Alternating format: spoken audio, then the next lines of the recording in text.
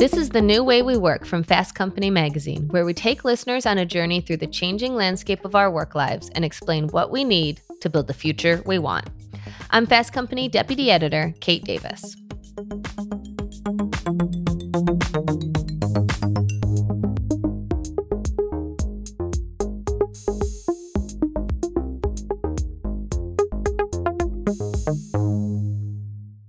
We've got another bonus episode today, and here to tell us about it is our producer, Josh Christensen. Hey, Josh. Hey, Kate. So, what are we talking about today? Remember a few weeks ago when we did our episode on the pay gap? I know maybe there's so much that happens week over week. Maybe you've forgotten about it. I do remember that, and it's really interesting. I have not forgotten. It's really interesting that you should mention it because today, as we are recording this, it is March 24th, which is Equal Pay Day in the U.S. Mm-hmm. It's the symbolic day into the year that women must work for free in order to catch up with men's pay. But I should say that is only for white women. For Black women, for example, it's usually sometime in August. For Latinx women, it's, I believe, October, which really kind of gives you a sense. And we covered that in that episode, but suffice to say that the gender pay gap is a really complex topic with a really long history. Right. And speaking of that history, in the intro to that episode, as you were going through the history of pay inequity, you mentioned how women entered the workforce en masse during World War II. But after the war was over, they were basically booted out. Yeah, and that's really interesting. So women have been getting paid less than men since basically women have started working for pay. But in World War II, women were encouraged to take over the jobs that they were previously told they couldn't do so that the men could fight in the war. And they were actually paid the same or similar wages that men had received, but not out of fairness. It was so that those jobs and that pay would be waiting for men when they returned. Basically, women were told that they were capable and valued, but only for a limited time.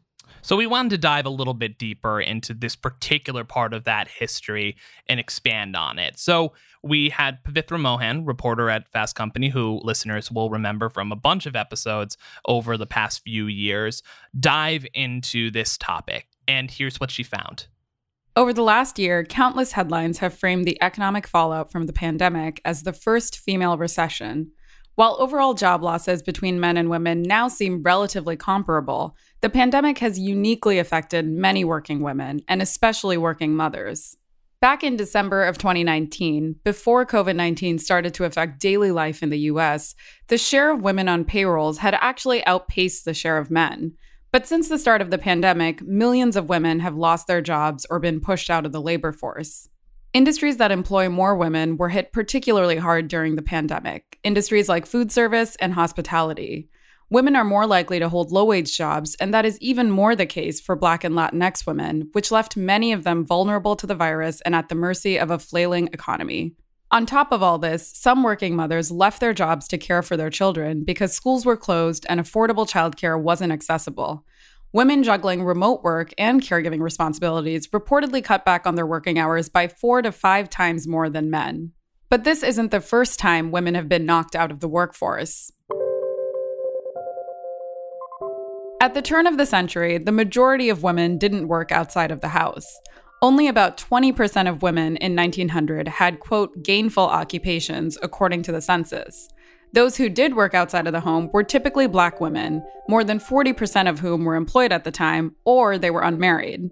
But in the decades leading up to the Great Depression, and against the backdrop of the women's suffrage movement, more and more women entered the workforce. And by 1930, nearly half of single women and almost 12% of married women were working. When millions of men lost their jobs after the stock market crash of 1929, many women started working to help support their families. In fact, the number of working women jumped from about 10.5 million in 1930 to 13 million in 1940. That's in large part because the jobs that were available were perceived as women's work, jobs like teaching, which weren't nearly as affected by the stock market. Those jobs also paid less as a result. Black women who had been working for more than 50 years found it especially difficult to find work that paid a reasonable wage. Men and women simply weren't seeking out the same jobs. But it wasn't long before women, and even people of color, were scapegoated for taking work away from them. In her recent book, Mediocre, The Dangerous Legacy of White Male America, author Ijeoma Oluo wrote, quote, "Men grew angry, scared, and desperate as the idea took hold that women workers were, if not the primary cause of the Great Depression, at least exacerbating the problem." This sentiment was mostly held by white men, Oluo says, since it was far more common for Black women to work even under normal circumstances. Married women, in particular, were vilified for being employed during the Great Depression, since the assumption at the time was that they were already provided for by a spouse. In fact, many businesses outright banned married women from working, and in 1932, even the federal government intervened, decreeing that only one spouse could work a government job at any given time. By 1940, 26 states also limited the employment of married women in government jobs. The federal bill was repealed just 5 years later, but by then, countless women had already given up their jobs. Then America entered World War II.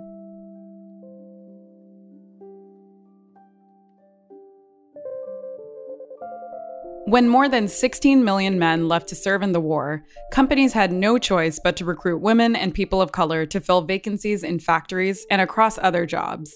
That included courting married white women who employers thought could be easily dismissed from their positions once the war was over. During the war, 6.5 million women joined the workforce, which meant almost 25% of married women were working outside of their homes. They were finally doing the same work as men, and some were even paid equally for it, though that was largely a ploy to ensure men would be paid at the same rates when they returned from war. Working conditions for women also improved because so many of them had to balance childcare responsibilities with their jobs. This led to the introduction of the Lanham Act, which put federal and state funds toward childcare centers that served women who were aiding in the war efforts. But as the war came to an end, the government focused on how to transition men back into the workforce and ensure there were enough jobs for them. And even though many women wanted to keep working, millions were laid off, while others were shifted into pink-collar or low-skilled jobs that were deemed more appropriate for them. By 1946, the childcare funding provided through the Lanham Act was also terminated, despite the protests of working women and organized demonstrations in New York City. The men who didn't get plum jobs were taken care of with the GI Bill, which promised loans, unemployment insurance, tuition assistance, and more, and helped expand the white middle class. Black veterans were entitled to the same benefits, but they had far more trouble accessing them due to discrimination, and only a small fraction of women benefited from the GI Bill. Many people believe that World War II laid the groundwork for the women's liberation movement that followed in decades to come, between the symbolism of Rosie the Riveter and the economic freedoms afforded to working women. And it's true that women's participation in the labor force steadily increased starting in the 1950s, hitting a peak of 60% in 1999. In the past year, however, that figure has slipped to 57%, but women's labor force participation was already slowing prior to the pandemic.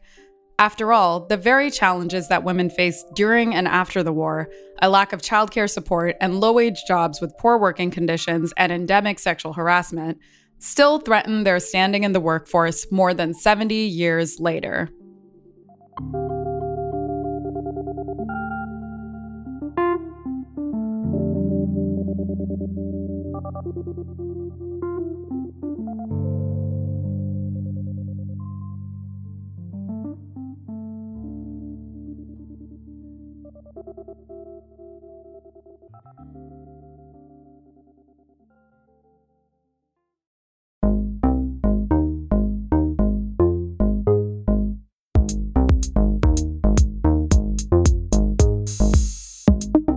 And that's all for this episode. If you're a new listener, be sure to subscribe to The New Way We Work wherever you listen. And if you liked this episode, leave us a rating and review on Apple Podcasts. The New Way We Work is produced by Joshua Christensen.